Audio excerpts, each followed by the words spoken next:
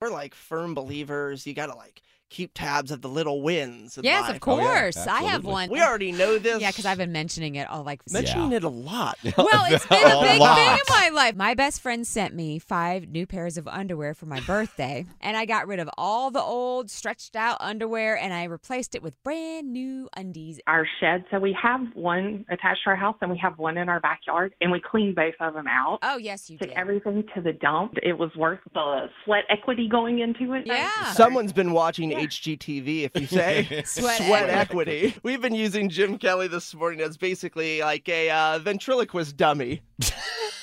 He sounds like one of those narrators from the chicken sandwich commercials, you know? Come in now for that new breaded chicken sandwich. Here we go. He can't even get it out. Get it out. Hold on. Come on. It's mouthwatering and juicy and moist. Oh, that's brilliant. That's fire, man.